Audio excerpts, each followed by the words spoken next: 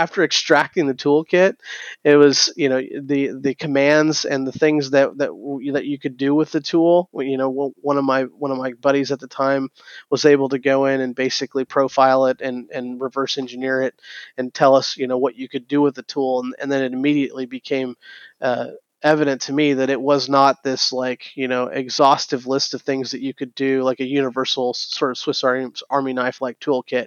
It was very specialized, and the code blocks in it had a different, let's just say some of the keywords were foreign language and related and things like that, and that really got me going. Like that one incident, which lasted several weeks, but that one incident was what really kind of got me really interested in doing threat intelligence and things like that. And I'll like I said, I'll never forget it. So.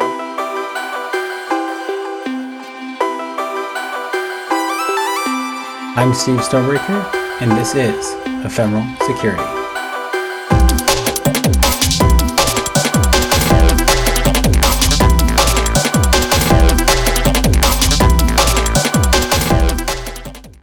Hello, Mike. Welcome to Ephemeral Security. Would you please state your name and what you do? Yeah, Mike Wyatt. I'm the Chief Security Officer here for CYDERES. Awesome. And what does CYDERES stand for? Cyber Defense and Response.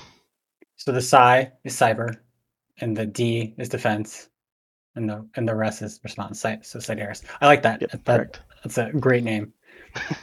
Thanks. So. And CYDERES does what? So think of it like just next generation MSSP, right?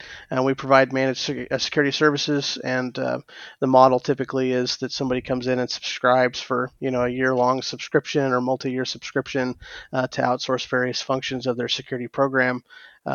So I like to think of it as once somebody partners with us, we are a giant extension of their team virtually overnight. Nice. When did you first use a computer? So that one's interesting. So this goes all the way back to when I was 3 years old. I don't know if you can remember Bubble Bobble, the game. I do. I have fond memories of that. Okay, so it's old 8-bit sort of game, and this was back when we were using 5 1/4-inch floppies. I can remember this like it was yesterday. My father actually owned a 486 DX33, and this is so long ago when you had to have a math coprocessor, right? Gateway 2000.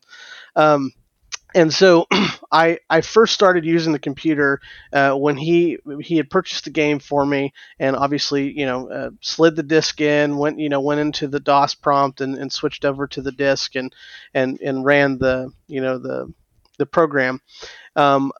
Every time I played it over the course of several weeks, I would memorize the keystrokes that he actually took. And eventually I got scolded one time whenever I went in and I was able to open up the game by myself. I remembered the image on the disk. I put it into the drive, double clicked on this icon, etc. So that's, it's a story like I said, I remember like it was yesterday, almost like I remember a cowboy boot that was underneath my bed at one point in time for some random reason. So. That's great. So wait, you got scolded for going to the command prompt and executing an executable? Yeah, I mean, when you're that young, it's like, no, you're not supposed to touch Daddy's computer, right? Because he was doing AutoCAD and stuff like that. And by the way, it was unsupervised, right? So he would usually show me because like I would sit there and pay really close attention. For some reason, I was really stuck on this game. I loved this game, and I would watch the steps that he would take. And one time he was actually, of course, my grandparents were at home, but he was gone. I believe he was at work at the time, and I was able to go in and open it up. And, of course they didn't think anything of it, but when he got home, I got scolded. And then from then on, it's always been I guess we should go ahead and support this guy's computer habit. So anyway. That's great. Yeah. So how did you get into information security? I think I want to say largely by accident. I think most folks, like us, we sort of become a security practitioner because we have this driving sort of passion to look into these problems. I can say that what really drove me initially was I used to be a workstation tech a long time ago, very beginning of my career when I was 16. And at that point in time, I remember, we'd get into the point where folks would, they'd bring their computers in to get them fixed, right? Whether we'd be swapping out components like hardware components in a computer, or actually checking and fixing drivers or whatever in the operating system level. But then eventually, I started getting really good at eradicating viruses on the endpoint. And of course, from there it was just kind of like, I don't know, it just sort of piqued my interest, and I fell into, doing networks and firewalls and all that kind of stuff, and it just kept growing from there, right? So, Got it. So, what are you doing in your current role now? so today I lead a group of folks. Think of it like a I lead the blue team, right? We've got several SOCs that are around the world. And then, of course, there's the threat management component. We call it special operations. This team actually goes in and they'll perform digital forensics and incident response for our subscribers. They also do some threat research, like going out and looking at the emerging threats, performing outreach. Then there might be some sensitive investigations and things like that. So just, everything that you could think of from a defender and from an investigator standpoint, I oversee today. So, if a customer, and I'm not saying that you have customers that were like this, but let's say there was a customer that was involved, that had Okta, and they were part of the 300 whatever companies that were flagged, right, by Okta, for the lapses breach or something like that. In that scenario, again, not saying that happened, would your team assist with like looking through the Okta logs to say, oh, this looks suspicious, that looks suspicious, that kind of thing? Yeah, for various threat campaigns. I mean, Okta obviously is one of them that you mentioned, but for the campaigns that pop up and are active and ongoing and things like that, we absolutely jump in and we try to provide proactive support. When it comes to diving in and adding detection logic, right? So rules, whether it be at the data lake layer or inside tools or something like that, all the way to if they were unfortunately impacted and had become a victim of these campaigns, we would then help them, guide them and help them sort of lead to remediation. So. So for your customers, I mean, there's like the old saying, you can lead a horse to water, but you can't make it drink. But like, so I assume your customers are at different cyber hygiene levels, right? Some of them might just kind of be getting their cyber program started, some might be more advanced. Do you does your team provide recommendations for customers to improve their, I guess, telemetry collection or enrich their data, or say like, hey, maybe you should get some Palo Altos, or maybe you should install this appliance to get more metadata about your network traffic and stuff like that? Absolutely. Yeah, I mean that's a big part of the job, right? um, it would be unfortunate if all we did was just kind of say, hey, we detected something, and then, we're going to just follow a playbook, to the letter. I mean, of course, that's part of the subscription, right? But additionally, like I mentioned before, I really really love when customers sign up with us, and then they immediately have a large blue team behind them, as a partner, and we're able to come in and actually provide those recommendations and help them mature their program proactively. Nice.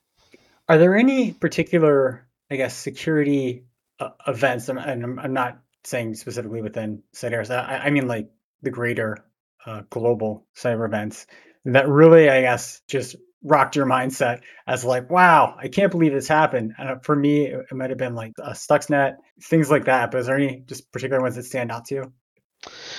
This is a good question, and I say it's a good question because as you can imagine, once you've been in this space long enough, I don't know that a lot really does surprise you. I think one thing that is interesting that for me over the last several months, the solar winds, supply chain attack, that one was notable. I thought that was really interesting, and obviously um, we were heavily focused on helping folks with that. Another one that was even more interesting to me though was the Log4j situation, right? Like, that was just so ubiquitous, that it really took me by surprise, and I think we're going to continue to see more of this. But um, if I'm really to say, okay, ransomware happens all the time, BEC happens all the time, all that kind of stuff, I think it's to the point where it's day in and day out at this point. But the SolarWinds and Log4j, those were really, really, really interesting and stood out to me over the last, say, year. So Yeah, the Log4j, the scanner CISO is recommending is dirt slow. But yeah, the SolarWinds one, I'm guessing a lot of companies had stage one delivered, but it's like, okay, did stage two happen, right? It's pretty easy for stage one to execute. So that was definitely an interesting one, for investigators, I think, because there is so much traffic going to these SolarWinds servers, just in and out. It is like it's a nightmare, right? Trying to figure out like lateral movement and stuff. And then if a SolarWinds server reached out to stage one, they could have just been gathering information to figure out what company you are and then just left you alone, right? But it's like, oh, maybe stage two happened. It's like, and then it's like a forensic. You have to really go down the rabbit hole. So it's definitely frustrating to investigate. yeah, not to mention the permissive nature and just the tuning and all that kind of stuff that would have been involved, because SolarWinds was trusted throughout the environment. So that's, to me, that's what was really scary. Yeah, definitely. And all these make you wonder just what other like 0 days are out there that like with Log4j they just hadn't been disclosed, or what other what other software like SolarWinds is already compromised, right? Hmm. And then everything is shattered. So, why are you passionate about information security? There's a lot of ways to answer this question. I think the number one thing that makes me passionate about infosec is, security to me is not a problem that you just solve, right? I mean, it's a cat and mouse game, arms race, right? It's just one of those things where, you know, from a risk management perspective, it really depends on what you're willing to accept, and then you prioritize trying to counter some of the opportunistic campaigns that are going on. Just because if you don't, I mean, you're just yet another company who's going to become a victim, and they really need to just raise their maturity level, to handle the ongoing attacks. But I mean, to that point, I really feel a lot of fulfillment when I'm helping a company. Like, and I say this, with all the love and respect in the world. I used to be an IT guy right before this. Um, and of course you'd go in, you'd solve a problem, you set up some infrastructure, it performs some scheduled operations, and it really sort of digitally enables just about every aspect of business and our lives. But then at the same time, cybersecurity, of course, with all of that enablement comes folks that see opportunity to take advantage and extort money or sabotage infrastructure or whatever. And so those are like actually helping companies, sort of be resilient and be able to combat and mitigate those threats should they come in contact is like nothing I've ever felt.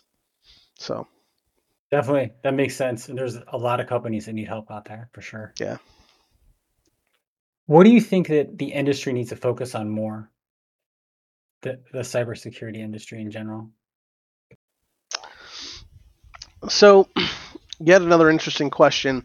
I think one of the things that I wish would happen a lot more right now, um, is routine exercises.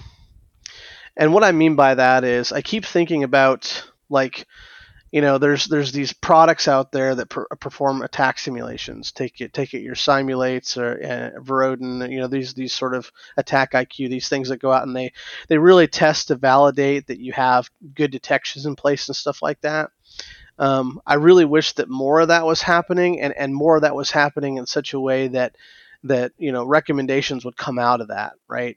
So let's say, for example, that we take real incident data and we really try to push, um, we really try to push people to go make the configuration changes that they need to really build security in. Because I forget the last number that I read, but there was some like 30x investment that a company needs to make to bolt on security controls, whereas they could just make some config changes, build in some sort of best practices from a coding perspective and everything else, right? I really wish that we would focus on that, and I really wish that we would test ourselves a lot more often. So hopefully that makes sense. Yeah, it does. I mean, I guess one of the things you mentioned is about, putting the configuration changes and then building the code properly from the start. But I think, I don't know, my opinion is a lot of times companies like security is an afterthought until something bad happens, right? And Right. then like basically the security teams, it's almost like we're janitors sometimes, right? We come in and we're just cleanup, right? Somebody's pukes all over the cafeteria and we're cleaning it up. And at that point, it's yeah, it putting in those best practices. It takes a while to get there, right? So of course Mm-hmm. we want to deploy as much expensive software as possible to stop the bleeding, right? But yeah, I know for the tax simulation stuff. So those tools you mentioned, is that different than standard vulnerability scanning? Yeah, like in my opinion, of course, standard vulnerability scanning, of course, carries some aspects of that. There's some light validation, right?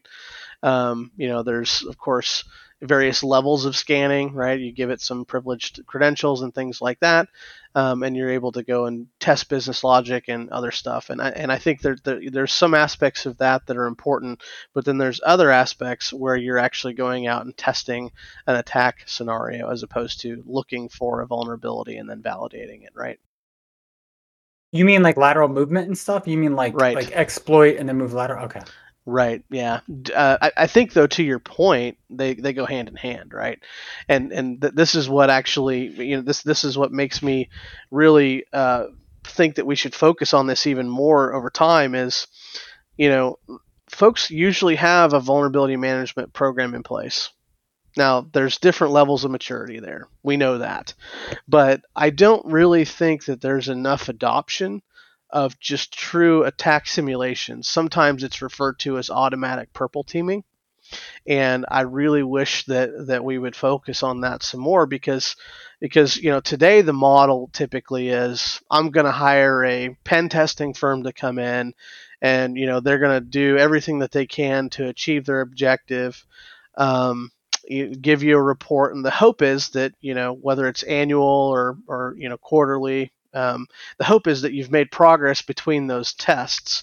Well, what would the world be like today if almost every company performed these attack simulations every week, right? That'd be I something. mean, yeah, it just seems like we would be making more progress. I can't tell you that without actually seeing the results, but it seems to me like we need to pick up the pace, and I guess that's my point. So Definitely. I mean, sometimes like it can be hard to get the funding, right? To get a certain tool, and you have to be on like the cusp of getting ransomware to actually get proper protection. But yeah, once you're at a maturity level where you can be running those, and you have a CISO that can go to bat for you for your program, I'm all for it. One tool to mention for that, MITRE released something called Caldera. I was actually running that last week against a couple different EDR products, and one of them, I'm not going to mention it on the podcast, but it completely failed to detect it. The C2 agent for that, I let them know, and they're fixing it, but it's pretty sad. But MITRE's also done a couple of full simulations with a bunch of different EDR products for some APTs, and you can find that on their website. And they go through with screenshots of everything they did and exactly what those particular EDRs detected. And it's pretty thorough. It's good that the MITRE's doing that. I think it's helpful for the community. yeah, absolutely. I mean, again, this just goes back to the point, right? Is there's market pressure, and then there's the validation piece that's a component of that, right? To your point, like if this EDR product, that's unnamed, which is totally fair. But if this product cannot detect this simulated attack, then what confidence do we have to detect an attack that has even more sophistication, where somebody might actually be sitting on a bypass or something like that? So Right. I mean, to be fair, it didn't detect the download, installation, execution of the binary, or the reverse tunnel. What it did detect was if I tried to run it in the background, like when I executed, if I did a no hup, it detected that and like a tactic where it tried to delete bash history. Like basically the ladder I got, it was picking up on TTPs, Got it. but still, that initial reverse shell, it didn't stop. Whereas another one stopped right away. But yeah, Got it. cool. Okay. So what advice would you give to new CISOs in information security?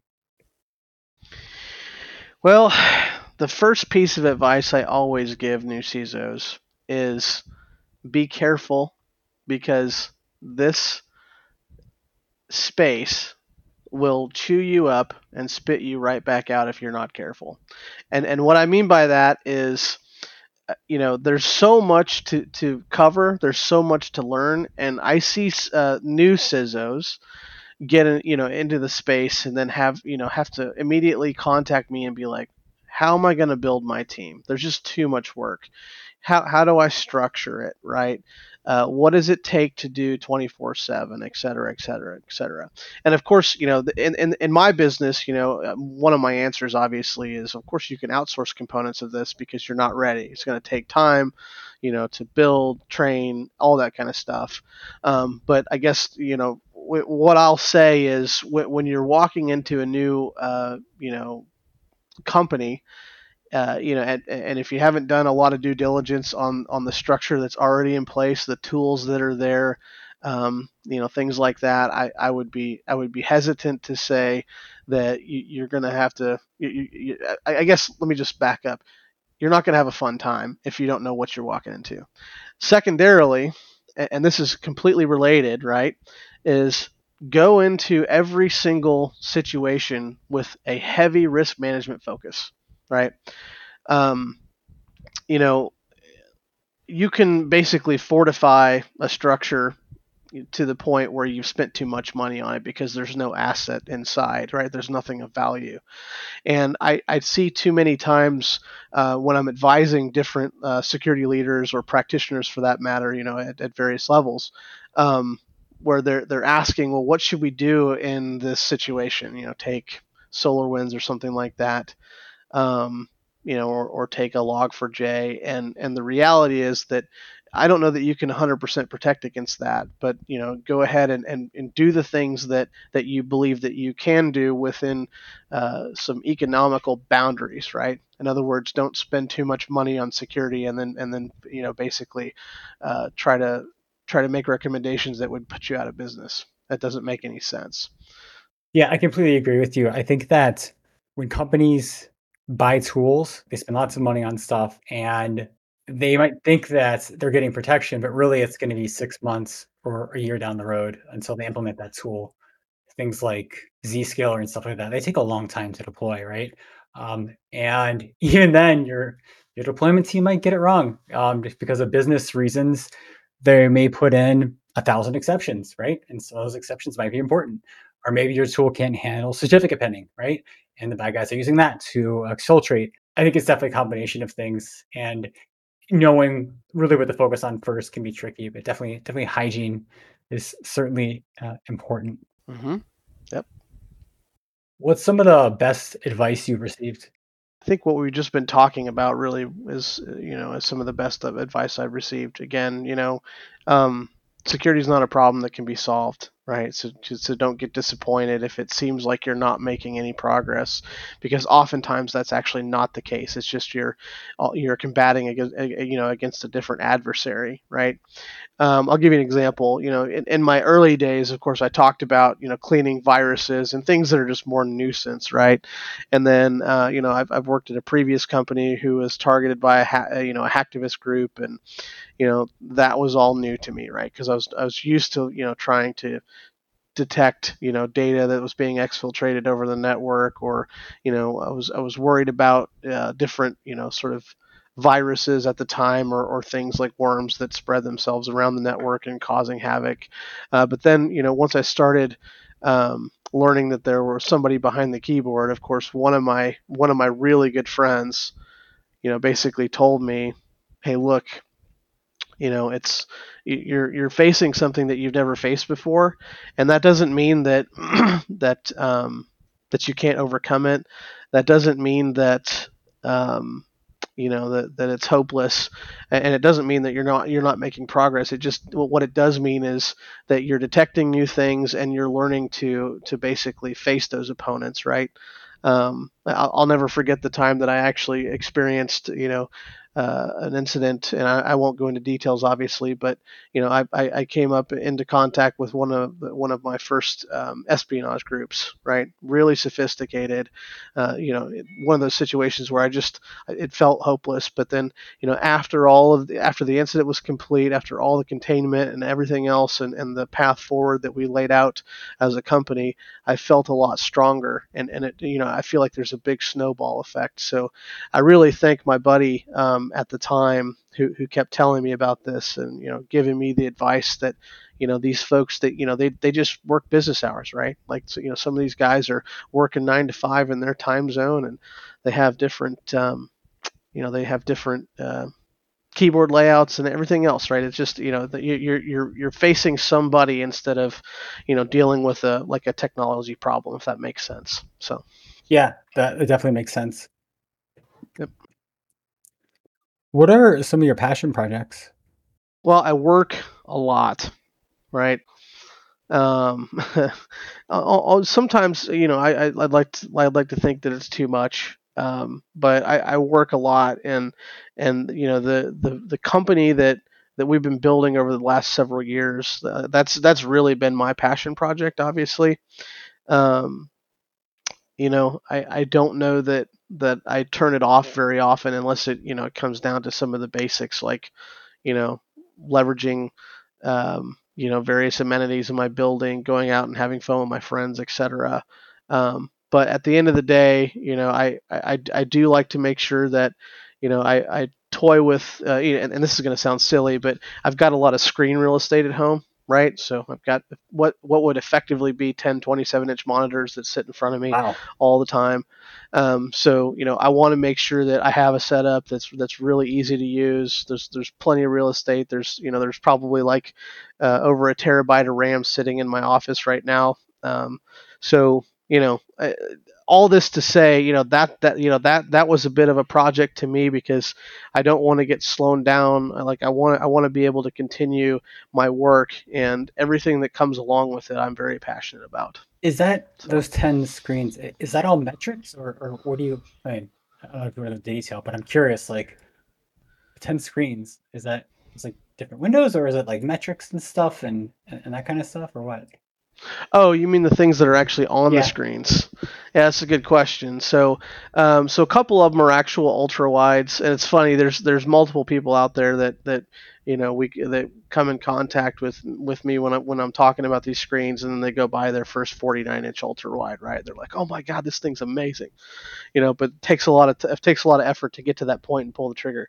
But I've got a couple of ultra wides that are stacked vertically that I leverage. There's lots of different windows on those, and then there's other screens that are 4K 27-inch monitors that I do put dashboards on. I do have one of the screens, that I play my Xbox on, for example, whenever I'm trying to unwind a bit. Um, and then I've got some other screens that are for personal use, right? I might be playing some, a TV episode. I may have like a news feed going on, things like that. So, yep. Makes sense. What are the unique threats MSSPs and MDRs face from threat actors? To me, the most unique threats, I say this meaning they're unique to MSSPs, not necessarily unique to companies, but they're unique in that they could be very, very damaging, are ransomware. That can bring MSSPs to a serious halt, right? Meaning, we provide services for our customers on digital assets all the time, all day long. So that to me is a really big deal. Of course, it could be argued that everybody can experience this, and there could be even more business disruption elsewhere. I think at the end of the day, what I'm saying is it would bring this business to a halt, right? Any MSSPs that experience that, and to that point, the business disruption that an MSSP can experience. from like the pandemic, for example, for those that primarily relied on premises, that kind of stuff obviously was a big deal, right? For our company, it really wasn't a big deal. We were cloud first, that kind of stuff.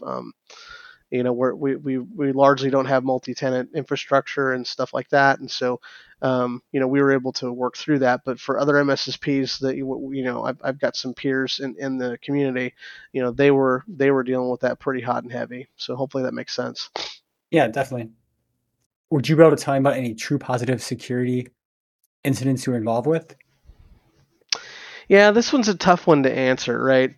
I can tell you. Remember, I sort of alluded to an incident that I was dealing with earlier on in the podcast in a previous life.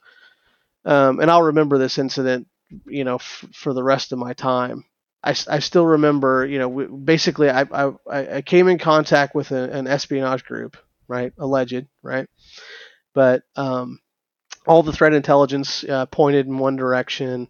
Everybody, had told me based on their observations and their experience, this particular behavior was attributed to a group, and these were their motives and everything else. One interesting thing about this that stands out over any other security incident that I faced in my career was, and again, I've experienced it over and over again, but this was the first time that I had ever seen a toolkit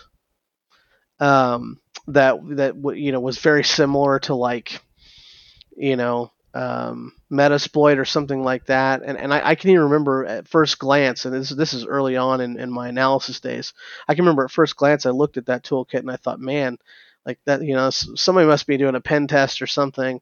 But then, after extracting the toolkit, it was the commands and the things that you could do with the tool. One of my buddies at the time was able to go in and basically profile it and reverse engineer it and tell us what you could do with the tool, and then it immediately became evident to me that it was not this exhaustive list of things that you could do, like a universal sort of Swiss Army knife like toolkit. It was very specialized, and the code blocks in it had a different, let's just say some of the keywords were foreign language and related and things like that, and that really got me going. Like that one incident, which lasted several weeks, but that one incident was what really kind of got me really interested in doing threat intelligence and things like that. And I'll like I said, I'll never forget it. So That's super interesting. So espionage, was that like intellectual property theft? yeah, that's correct. Yep. Oh, okay. Interesting. Yep. Yeah. Yeah, I remember when I came across PowerShell Empire in the wild in a previous life, and it's really weird. Like I'm looking at like why is this machine calling like news.php? And it was just like over and over again. I'm like, this machine keeps calling these three PHP files, and like so I just did some googling, and if you like concatenated the search with like an and operator for the three PHP files, sure enough, in GitHub, PowerShell Empire comes up, and I'm like, oh crap. Right. And then once I'm looking like what I can do and stuff, and I'm like, oh, what's it doing on my network? Yeah. So What's it yeah, doing? yeah, How did it get here? Oh crap! yeah, Now that it's here, you start to ask yourself all kinds of questions, right? Again, going back to my previous comment, who's behind the keyboard, right? right, So just a totally different experience. yeah. And then So it's like, who's patient zero, right? yeah, absolutely. So So as far as non-digital stuff, I mean, I guess maybe digital. For books, are there any books that had a big impact on your life or changed the way you thought about things or did things? absolutely. I mean, there's plenty of them, but this is where I'll take the opportunity and shout out the book "Measuring and Managing Information Security Risk." If you ever follow the Risk Lens guys, right? Jack Jones, that basically they've got the defined and maintained this framework, if you will, called the factorial analysis of information risk, and it really helps folks like myself that come from a practitioner background start to really understand how to try to go through and quantify risk, and then of course be able to translate it and present it to security leaders and business leaders that may not understand all the various tactical details and things like that. And like of all the books that I've read in the last few years, that's one of the ones that left the longest standing impact, if that makes sense. So Got it. And if you string all those together into an acronym, that's FAIR, right? correct. Got it. Yeah, I keep hearing about the FAIR risk management framework. So I assume a lot of being a CISO is being able to talk to like the executive team about risk and explain the risk to them in business terms. And CISOs that are poor at that have trouble getting funding. Is that what you've seen, or? Yeah, that's absolutely what I've seen. Right. I mean, some of the stuff's super basic, right? You got to have sensors at various points in your network, but if companies don't understand, that like for example that you need an EDR today, then it sounds to me like the narrative needs to be tailored towards the folks that are effectively writing the checks, making the investment, right?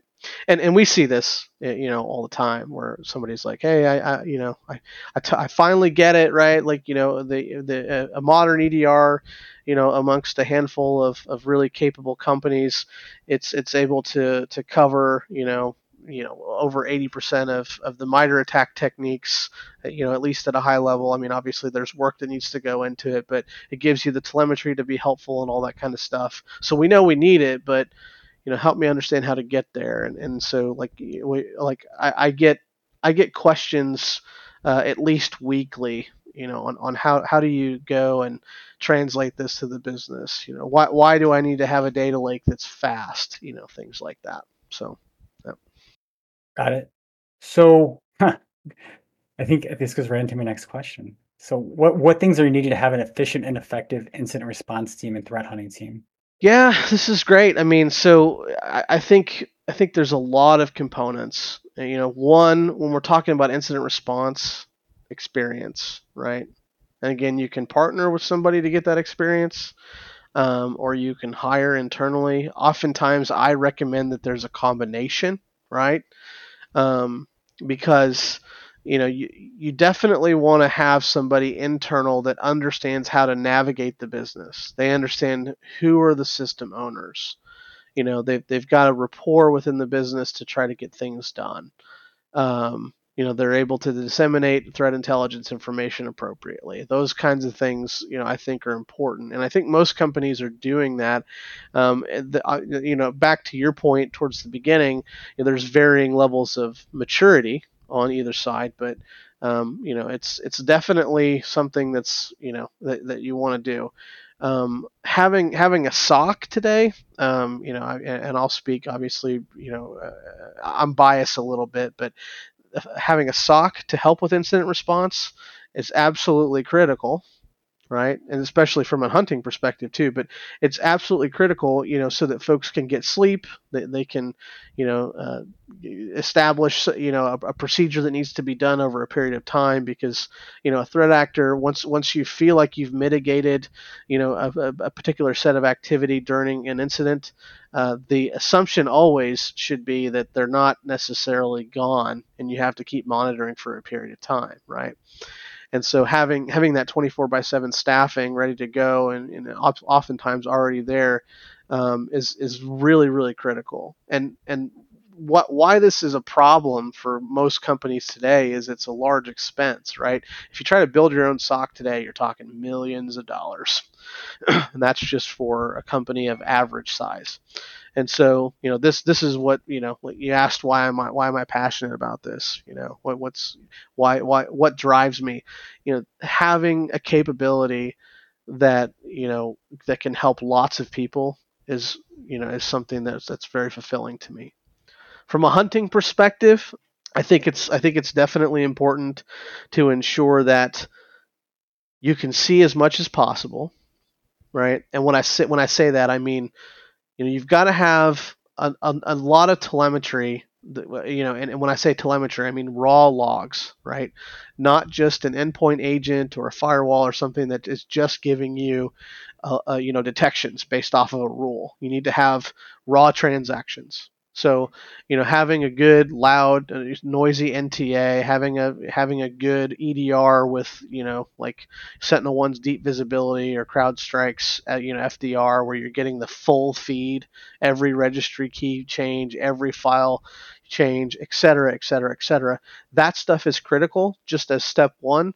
And then step two, there's a model called the Tahiti model that's more sort of like hypothesis based. If you want to try to drive proactive threat hunting into your environment, I really encourage folks to check it out. But the reality is, going back to the attack simulation sort of methodology, it's important to have hunters actually going in and being able to ask questions against their data sets to try to find a particular technique. And once they find it, then they've got to ask a lot more questions after that. So that drives things like investments in faster data lakes and stuff like that. So hopefully that makes sense.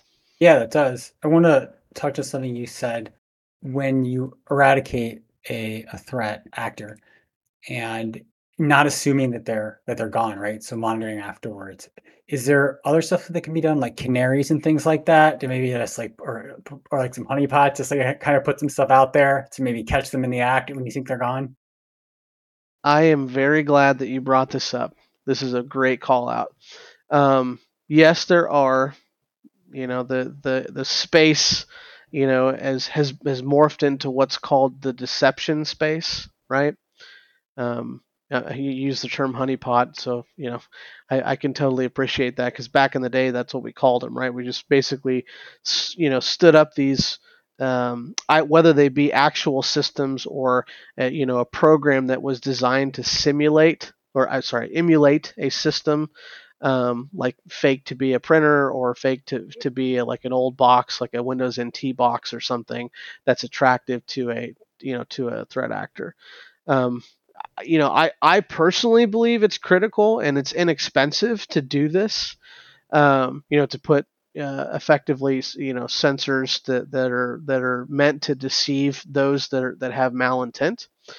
One thing I will say is you got to be careful with where you place them, right? So, because I've seen companies, for example, try to put honeypots, if you will, or sensors out like in their DMZ and then expose it to the internet to try to capture something. And there's just so much internet radiation that it's not useful. But deploying tokens that claim to be executive pay information in a file share, right? So that, when you find it, you should kind of raise your hand and say you found it instead of double clicking on it to go look at the information, right? Like those kinds of things are helpful to find not only insiders but bad actors, and then of course the system personas, right, are interesting. So. Yep. Yeah, that's really interesting. I would think also for like espionage situations, right? I think there was like a situation with DuPont, where, like the FBI got involved. There was like a talk like Infraguard, and some guy was stealing some secret paint recipe, right? And they ended up catching him before like he left the country. But if you could have on a file share, like the paint recipe, .pdf, it could be a nice juicy thing, right? Yep. For someone who's going to commit espionage to try to grab. Or if you think about like the Snowden situation, right? I mean, with that, you're probably getting more to a behavioral type thing, like what percentage of files to download, is normal in my environment for any given employee. Is it 10 terabytes? No, it's not. Right? Sound the alarm. Right.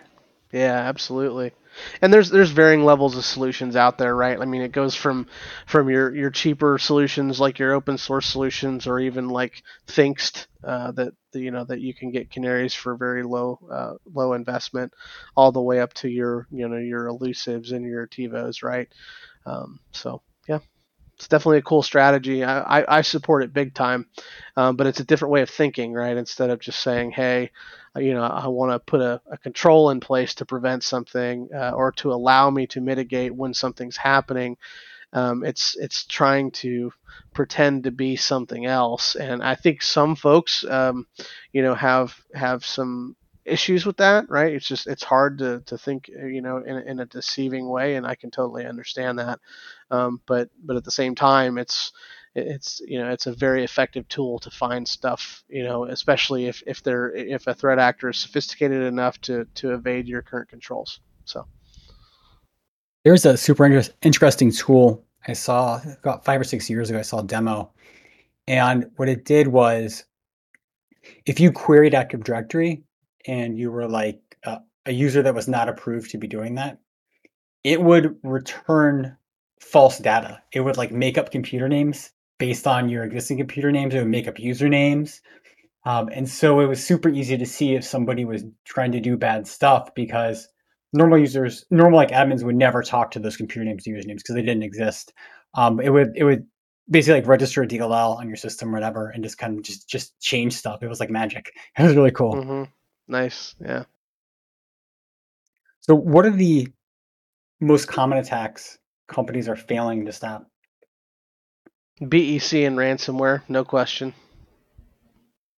Yeah, it's super sad that that it's a $1 billion a year problem, and it's just not going away. And I think a lot of companies are just learning the hard way, right? They're spending so much effort to grow big, and why worry about something that's never happened to me, right? Yeah, I mean, what's interesting about these problems, right, is for one, we're not talking about custom malicious payloads anymore. We're talking about privileged access and doing things an IT person could do, which brings a whole different level of thinking if you think about from an insider threat perspective, right? I mean, this can be done by someone who has privileged access. Typically, it's an outsider, and both of these situations primarily are driving, extorting money or stealing money, right? Which I mean, arguably everything could be about money, but but what I mean is like there are a lot of companies out there in my mind, based on my interviews that I've had with folks, you know, that just thought, I'm not that interesting, right? Like I'm just like I shouldn't really be a big target because who would really want to attack me? Who would really want what I have? And for a while, right, you've got the folks like I mentioned hacktivism before, where they're trying to tarnish your reputation, right? So then a company would say, I'm not really that interesting, right? So so I'm not really going to be worried about that. It could happen, but I'm not really going to worry about it. And then it's like, you hear about these threats where nation state or alleged nation state groups are involved, right? Where they're either performing espionage or something similar, and companies will say the same thing, like, I'm just not really that interesting, right? So why would somebody want to attack me? And then you take this opportunistic approach and say, well, I mean, companies are basically going and brokering credentials on the dark web, right? Gaining initial access and holding your files for ransom. It doesn't matter how interesting you are. I mean, of course, there's aspects of that. Like, I really feel for supply chain folks, logistics companies, those guys that are super vulnerable if their infrastructure is disrupted at any point in time. Especially given the way that that we are, like the way the world is right now. But at the end of the day, it's changing the game because companies can no longer, at least in my mind, really sit there and say, I'm not that interesting. You know what I mean? Yeah, it's definitely true because it's like, well, like your company that, let's say you make wood pulp or something, right? That's pretty boring. But your internet footprint, that could be extremely interesting, right? If you have VPN gateways, things like that. So it kind of goes into like the whole Octa breach thing, right? It was the parent company of an acquisition was running support for some Okta customers. They had a VPN gateway, and I checked out the VPN gateways that that particular company had. It was like it's like some Cisco product, runs Java. There was like some RCEs from like 10 years ago on it, but from what I was reading, that particular entry method was valid credentials, right? And Lapsus is known for credential stuffing, employee personal accounts and thinking like, oh, it's probably the same password for their corporate account, and then using dual factor push bombing, right? If you keep getting a push going to your phone, like from your own location, say use a VPN proxy, unfortunately, a lot of employees are just going to hit accept and make it go away, right? So I would a word of warning: never allow push from an unknown device for second factor, right? But Right. yeah, just getting that initial access has been the bar has really been lowered, right? In a lot of cases, just some of the new creative ways folks are attacking. Yeah. Yep. Absolutely. So, I mean, speaking of the third party services, right, like Okta or SolarWinds, and there's the WatchGuard firewalls recently, right, that the Russian government are exploiting set a botnet with. What are some things that companies can do to reduce risk in these types of situations, both before and after event, both before an event and after event? So before, like they even know about a compromise, or before it's compromised, and also after, right? Yeah. Yeah, I mean, there's a lot to that, right? I mean, that's one of the reasons that we're in business. And I say that meaning security practitioners, right? That's one of the reasons that we're here. What I can say is some immediate steps that that companies can take um, to reduce their risk is really focus on phishing, and I mean every aspect of it. And of course, I'm saying this, and I'm sure some of your listeners are laughing. They're like, phishing has been a problem ever since day one. Well, it's not gone away. But of course, there's some best practices out there, right, where you're going in and you're training users to report, abuse. You're triaging those, performing your browser blocking, trying to go get infrastructure taken down. There's the various preventive mechanisms, DMARC, DKIM. Having a good, solid, email gateway that actually has a good reputation and has proven to be effective. That kind of stuff. I think all those things are really important. And then of course beyond phishing, there are several things today that I would say people need to fix right now. One of the things that we're seeing, and I'm still surprised that I see it, and I think it largely is that somebody just forgets that they poked a hole in the firewall or something. But if you're exposing RDP directly to the internet, it's going to be a matter of hours before somebody's trying to exploit it. So now this brings me to my next point. Whatever direct access that system has to the rest of your network makes things more problematic. Oftentimes, if somebody's exposing RDP directly to the internet, it's likely that that system has unfettered access to various parts of the network that you would not want a threat actor to have access to. So that's a big deal. So I guess long story short, if you're ever seeing RDP exposed to the internet, get it shut off, right? Um,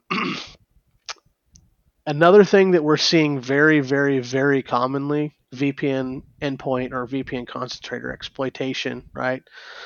Of course, this goes hand in hand with just initial access. Like those hard, back to the phishing point, the credentials that are harvested, brokered, etc. Right? That obviously is a life cycle in the criminal underground um, that needs to be understood by everybody, so that they do things like making sure that they deploy MFA, teach people about push bombing and all that kind of stuff. But don't forget that your VPN concentrators also present a risk if not managed appropriately. And what I've been telling people, and what we heard from various folks is, like, whenever the pandemic really started and folks were forced to work from home and VPN concentrators were expanded, capacity expansion, all that kind of stuff, and there was a lot of IT backlog to getting everybody to work from home. To me, the criminal actors, took leveraged that opportunity, right? And so, ever since then, I've seen, just it seems like, time and time and time again, there's yet another sort of perimeter device that's being exploited, right, successfully. And these are, large scale campaigns, and that kind of stuff. So whenever there's a patch that comes out, or there's some sort of configuration change that helps you either remediate the flaw, or helps you mitigate the threat, treat it almost like an emergency change, right? I've heard plenty of people just tell me the story. Like, when we talk to them, and it's like, hey man, your Fortinet, was out on the web, or your Palo Alto is out on the web, and it's sitting on several, code cycles behind, right? Like the version drift is pretty significant here, and the story always is, man, I'm just afraid if I take that down, there's going to be significant business disruption. And then, the answer, of course, that I give always, which, I think everybody else here can agree with, is, well, but if you become a victim of one of these, these ransomware groups that leverages this to gain initial access into your environment, the business impact can be significant. So, from my perspective, actually having more control over that situation is the outcome that you want. Not to mention the fact that depending on the business size and value and all that kind of stuff, you could be paying millions of dollars in response and in ransom. So yeah, that's another thing to really consider. And then, like I mentioned before, if you're not using a good modern EDR today, do it immediately. I know it seems expensive. I know sometimes it seems like it's unnecessary, but there's so much visibility that's to be gained with that deep visibility aspect of like your CrowdStrikes or your Sentinel ones or your Carbon Blacks. And so if you're not doing, that, I consider it so basic that you need to do that. I mean, think about it, right? The internet is the network. Your entry points into various systems now in the platform economy that we live in today are your identity. So if you don't have a good identity and access management program, definitely need to move forward with that, right? Mature that as much as possible. Maintain visibility on the endpoint. Focus on phishing, and then those two perimeter aspects that I mentioned about RDP and VPN concentrators. Keep tight control over that. So I said a lot. I'll go ahead and pause because I'm Yeah. sure there's many more things to talk about. But as you can tell, I'm very passionate about No, I have a lot this. to say about this. So especially the VPN concentrators. So I guess some of the other stuff I've seen that companies can do is have a certificate on each machine, right? And you need that certificate to be able to authenticate to the VPN. But there's also some cheap stuff you can do, right? Like with Cisco VPNs, you can have a script that executes upon a successful authentication that will check for registry key, will check for the EDR process, right? That your company, if your company's EDR program should have a service running, you can check for that service. And if that stuff's not there, you should just disconnect the client, right? That's cheap. It's an easy win, but also there are ways to not expose your VPN concentrator to the general internet. And I wish companies would look at that more. There's something called single packet authentication. It's kind of like the evolution of port knocking, but it has to do with something that's already on your device, and you send a special packet. Mm-hmm. And if the first packet is not that special packet, then it's just a black hole, right? And so people won't even know your concentrator is there.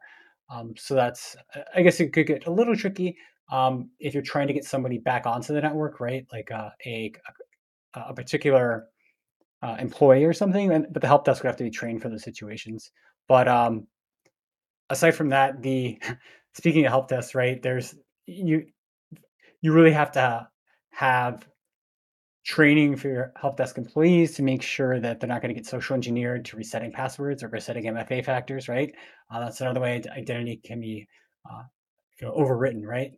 But even if, like, let's say you use Okta, and let's say you're one of the 300 or so companies that were part of the breach, right? Well, then they could reset passwords. The bad guys could reset passwords and multi-factor auth. So it's like, okay, do I need to start tying, like, do I need to have like multiple MFAs, which it almost sounds laughable, right? And like a nightmare. But I mean, I don't know. I'm wondering your thoughts are on that. Like, if like, is there another hoop that we should make people go through, or like a way we can do it seamlessly? With I think Cloudflare has something that's really seamless um, for like an extra layer of authentication. What are your thoughts on that? I mean, I like it. I definitely like it in theory. Um, I think the challenges that you laid out are gonna make people hesitant to adopt, right? Like that's really my thought around it. If that makes sense. Yeah, some of it's a little bit conceptual, but I did actually meet the the CISO of one of a certain company, and they were an MSSP, and their VPN. I was telling him, I was like, yeah, I was scanning your infrastructure before I came in for the job interview, and this firewall it just disappeared. I'm like, it was there 1 minute and it was gone the next. And he's like, oh yeah, we use single packet authentication. And I was like, holy shit, you're the first company I've heard using that, you know. But it was really Nice. cool to see that they were doing that. Yeah, no, I mean, it's like one of those things, right? That there's a scale, I guess, um, to how obscure your infrastructure and your communication patterns can be. Um, so it's I do like the idea a lot in theory. I just think, yeah, like to your point, it's gonna you have to start training people, how to support it and all that kind of stuff. And like if there's one thing I know, if there's going to be all this special treatment and complications to supporting something, then usually it's going to prevent it from being adopted. So Yeah, no, that makes sense. You have to have some very good run books, right? And you'd have to do lots and yeah, lots of testing. But in theory, it can be yeah. done. But I guess kind of going Yep. back to what you were talking about, the business email compromise and the ransomware, right? I think that Hmm. the government finally may be taking steps to address some of this for some sectors. There's the Strengthening American Cybersecurity Act of 2022, which will require critical infrastructure as defined in Presidential Directive 21, to report ransomware payments within 24 hours. So if you have to report a ransomware payment in 24 hours and you are part of this critical infrastructure, um, this is something that would hopefully make your company want to get like a good EDR to prevent ransomware, right? Because there's a lot of companies out of shame, they don't announce that they got ransomware, right? But this is kind of came out of the reaction to the Colonial Pipeline incident. This will cover a lot of companies, financial sector, things like that, that you might not typically think of critical infrastructure. And so I think the government's going to be expanding their reach for some of this reporting, which hopefully will lead to companies needing to install better protection. What are your thoughts on that? You think they're going far enough? You think it's a good idea, or? I think we have yet to see the impact of this, right? I'm a fan of trying to incentivize companies, individuals to do things as opposed to setting guidelines or even passing another act and just assuming that it's going to make a difference. And I say that just simply because, again, if a tool, or let's say there's many security controls that we could put in place today that weren't crazy expensive, and they're really easy to deploy and easy to adopt and stuff like that, um, and we didn't have a lot of pushback with folks that had to support it. I would argue that we would probably be in a better spot, but um, at the end of the day, companies are going to be able to make their own choices, as they should. And we'll see what happens. There's a lot of feelings about this that are polarized, and so I'm interested to see what the impact's going to be, and to see if it's actually going to make a difference. So Yeah, I just listening to you talk about this, I kind of had an idea. I don't know if it's stupid or not, but if you think about like car insurance, right? Like car insurance is not that expensive, right? But when I get in an accident, I might have to pay its deductible or something like that, right? And then maybe my insurance goes up. It'd be interesting if like the EDRs took a model where like they make it like really cheap, and then the more your users get into trouble, click on malicious links and stuff, it might start jacking up the price a little bit, right? If there's going to be like a ransomware situation or something. I don't know. I'm wondering if there could be a model like that where, well, one, the companies shouldn't be abusing it, right? But if there was a way to like, I don't know, kind of show you how much is the product's doing and stuff like that. But if there's no bad guys on the network or your company's not clicking emails or whatever that are bad, the alerts wouldn't be going off. I don't know. yeah, I mean, I think it goes back to the idea of aligned incentives. So Is there anything that else you would like to share about your experience in the information security industry? I mean, it's been life changing in a lot of ways. So for anybody that's listening, I've heard various perspectives. All I think are are valid, but one of the things that pains me the most is is hearing that people say, don't get into infosec. Yeah. You're going to be asked to work crazy hours. You're gonna basically be blamed for everything and all that kind of stuff. And sure, I get that, right? I understand that argument for some people that are put in situations that are unfortunate. But what I will say is that once you get into the groove and you really start, um, having proficiency in various domains of study and all that kinds of stuff, and you get your feet under you, like it's a very fulfilling career path. It's definitely a valuable space. You're helping people, with again, coming into contact with various enemies. Um, and so it's to me it's great. I'll never look back. Like I said, I used to be in IT. I switched to cybersecurity, and I will never look back. I love it, and I encourage everybody else to just not give up and keep going. Right? It takes a couple of really solid, hardworking years, and arguably it never stops. But it definitely gets easier, right? Because you start to understand the fundamentals, you start to get exposed to various attacks, and you start to become very fluent in what's happening, and you're able to keep up a lot easier. So hopefully that helps your listeners here if they're questioning whether or not they want to remain in Yeah, infosec. absolutely. I totally agree. I think that we certainly need more people in InfoSec. And what's great about this industry is if you ask the question, people will help you. They really want to help you. So whether it's I don't understand like why this IP address is showing up in the log, or not understanding why an alert triggered, whatever it is, just ask and someone will help you along the way, and don't get discouraged. And if you hear, there are some, I don't know if you want to call them death marches, but sometimes, a situation happens and it might be all hands on deck, right? And it might be a long night, but that should be maybe like a once in a year situation or once in a 2 year situation on a normal company. If you're finding that to be every other week or every week, then you might need to start looking for another job or push back and be like, hey, manager, why aren't you rotating people that are responding to this events? You can't have everybody on for 24 hours. You need to rotate your staff, right?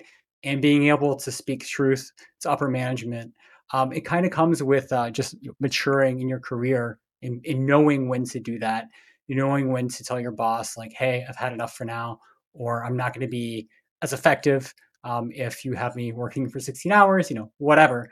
And so I think that sometimes younger employees just don't know that they can do that they can push back on that kind of stuff. Yeah, absolutely. Cool. Well, thank you for taking the time to be here today. I really appreciate it.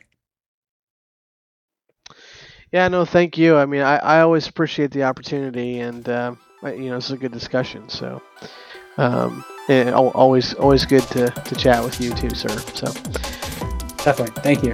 have a good one. If you liked the episode today and would like to help support us, please hit subscribe, drop us a review, or share it with your friends.